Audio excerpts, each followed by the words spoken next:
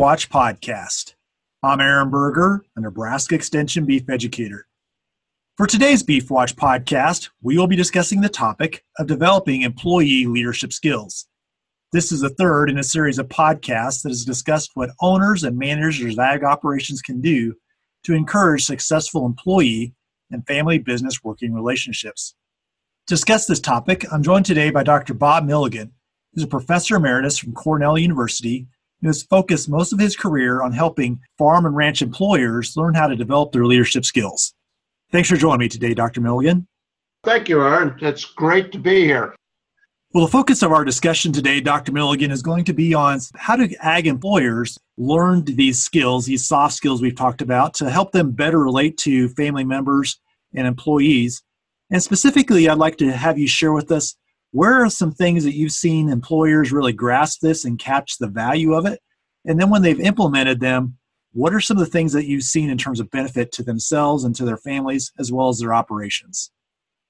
That's a great question, also a big question. Let me start out by saying that these skills, and we have to really talk about skills and behaviors, okay? Because that's really what you're doing when you improve your management and your leadership skills, is you're changing the way you behave. You're changing the way you interact with other people. And one of the things that's very important to understand is that these can be learned. I mean, there are literally millions and millions of dollars spent by companies of all sizes to provide development of their employees and their owners and their leaders, both through internal and external and even one-on-one coaching. I think one of the real challenges that we have in agriculture is I don't think we've accepted as an industry that these are learned skills. Almost all of us, including myself originally, okay, come from a much more technical background. My technical background was financial things and farm management kind of things. And we're pretty darn skilled at those. Now, I actually think that if we want to improve some skills and some behaviors that will have the greatest benefit for our business, it really is in these sometimes called soft skills. I don't particularly like that term because I think they are pretty important. They are pretty, they're easy to learn. But I think one of the most important things to understand is that in many ways, these interpersonal skills, we'll call them interpersonal skills instead of soft skills. These interpersonal skills really are not rocket science. Okay, they're not as complicated as balancing a ration for an animal, beef, dairy, whatever, or deciding exactly what fertilizer or seed to have. That isn't really the challenge. The challenge is learning enough so you can figure out what you need to change in your behavior and then change that behavior.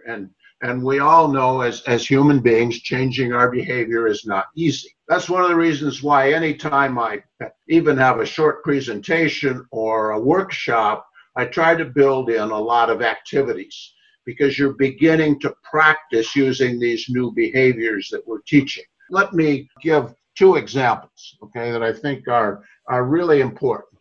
One of the most important things we can do is become better listeners. Now, that sounds pretty easy, okay? We tend to think of listening as pretty passive, okay? We're just standing there or sitting there or whatever listening.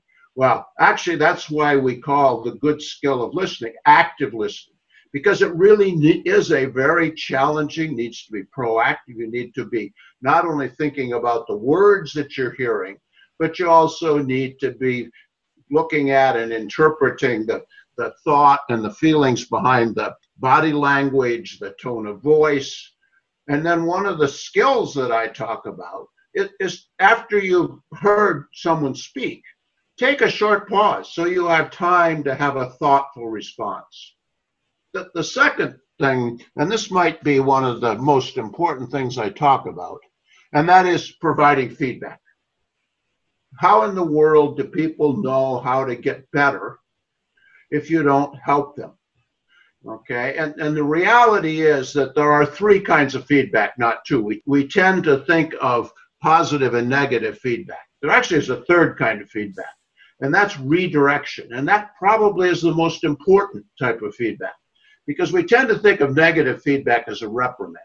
But think about it. There are lots of times when we need to provide feedback to a coworker, an employee, a partner, a family member, where they didn't accomplish what we wanted, or they didn't have the behavior that we expected, but it wasn't their fault. We didn't provide enough training, something happened. In that case, we need to redirect to success. And there are many other skills, but these are a couple of examples of things that can be learned by participating in workshops, whatever the case may be, and then practicing.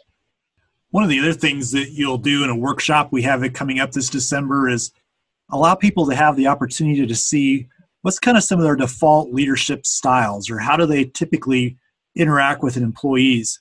I think that self-awareness of what are the ways I tend to respond to or interact with employees can really be helpful. Share a little more about that and the value of that. Yes, I mean, think for a moment, okay, when you're deciding what semen to use or what animal to use for breeding, or you decide to think about what variety to plant in a crop. Okay, you have some of those that you really like, and some that you don't like quite so much, not necessarily because they're better, but just through habit and tradition. Well, we're going to tend to overuse those that we're more familiar with. Well, leadership styles are kind of the same way. We all have natural styles. Okay, we may be a pace setter. We may be more authoritative. We might be more democratic. And we're going to tend to overuse that style. It doesn't mean it's a bad style, and there are lots of places where it should be used, but it isn't necessarily need to be used everywhere. And so understanding ourselves and our own style helps us better select the best style in every situation where we're interacting. Dr. Milligan, you've had the privilege of working with ag employers for, I think, well over 3 decades on this. Share with us some examples of where you've seen people really grasp this concept and apply it, and then the value that's occurred as they've sought to use these principles with the people they work with. Let me share 2 examples, Aaron. And these both come for the last 15 or 16 years, I've been a consultant. Before that, I was on the faculty at Cornell and teaching these concepts in class, and also through Cornell Cooperative Extension. One of the examples, I've worked with this gentleman for a long time. He was actually the son of the principal owner of the business that I was working with. And through a lot of situations that preceded my being there, he really did not have a very strong role in the business. He wasn't committed to what was going on. He was not really a part of it, even though he was there. Okay, if he'd been an employee, they probably would have fired him. Okay, and maybe even as a son, they should have. But we've worked together for years and years, and he is now, and he and his sister are taking over the operation. He is now the manager. It's a dairy and crop operation, but he manages everything in the maintenance and the feeding, as well as being an integral part of the cropping program. The second example I want to share with you is a young man who was hired, actually started just about the same time I did working with that business, working in the summer while he was going to school at a university near the Twin Cities where I live. He graduated, finished his degree, and was hired immediately by the business. Oh, this must have been 5 or 6 years ago. If we go back to those leadership styles or the conflict styles that we also can talk about, this young man was incredibly passive. He was headed for probably not having a great leadership role. At the behest of the owner of that business, I've worked with him a lot. And he now, the owner unfortunately has actually passed away, and the business is being taken over by another farm that they had worked with for a long time. That was in the plan, but it was going to be a longer way than expected. He actually is now becoming the operation manager at that 6,000 or 7,000 acre cropping operation. There are many employees there, but there are 2 that have been there for many, many years, 2 or 3 times as long as he has. And he has developed the ability by improving his leadership and his interpersonal skills that they really have no problem today following him.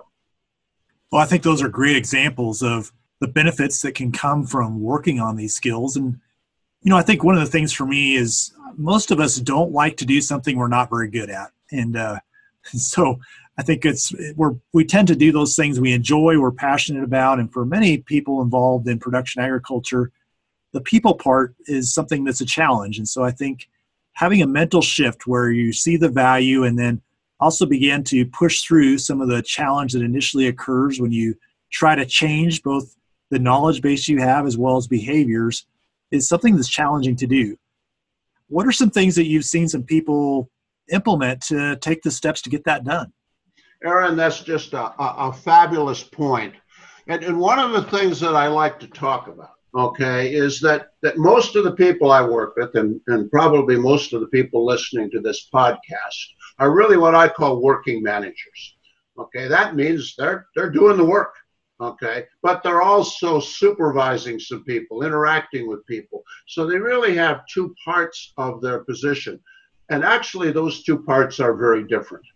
Okay, because the working with people is very different than the working with animals, crops, machinery, finances, and so forth. But one of the challenges, because we're well trained on the technical side, we tend to use the same ideas that have been successful there with people. And they don't work there very well because, as I like to talk about, people have 3 attributes that crops, animals, finances, and buildings don't have. One is they can speak, so they can provide ideas and input. 2 is they can hear, so they can absorb what you're telling them and make decisions. And the 3rd one is they have emotions. They can feel. And so we have to take that into account. And we really want our employees to have the emotions of enjoyment and motivation and engagement as opposed to frustration and resignation. Another consequence of this is, as you pointed out, Aaron, we don't like to do things we aren't good at.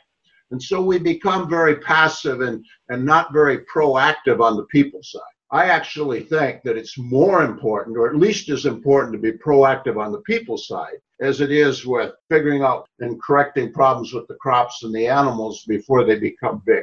And so learning these skills adds confidence so you can be better.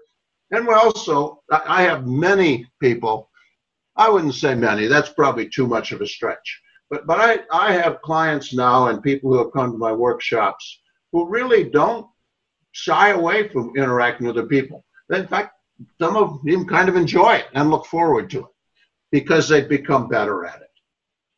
Anything else you'd like to highlight, Dr. Milligan, on this topic as we move towards wrapping this up? I just want to comment, and you mentioned we're going to have some workshops coming up here, and I think you'll talk about that more in a second. I've been doing this, as you said, for 3 or 4 decades, and I've spent just a huge amount of time thinking about why so many times people come to me and say, farmers are complaining about their employees, they really need help. And then we put on a session and not as many people as were expected show up. Well, I think the reason is because they don't realize that these are skills and behaviors that can be learned. And so that they, in fact, can be learned. They can change your behaviors so that not only will you feel better about yourself as the people part of your working manager, your farm or ranch will be more successful. Well, thanks again for joining me today, Dr. Milligan. You are very welcome. Well, if today's discussion was of value to you, I'd sure encourage you to attend one of our 3-day seminars that are coming up here in December.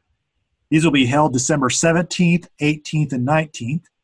The first one will be in O'Neill, Nebraska on December 17th, on Valentine on December 18th, and in North Platte on December 19th.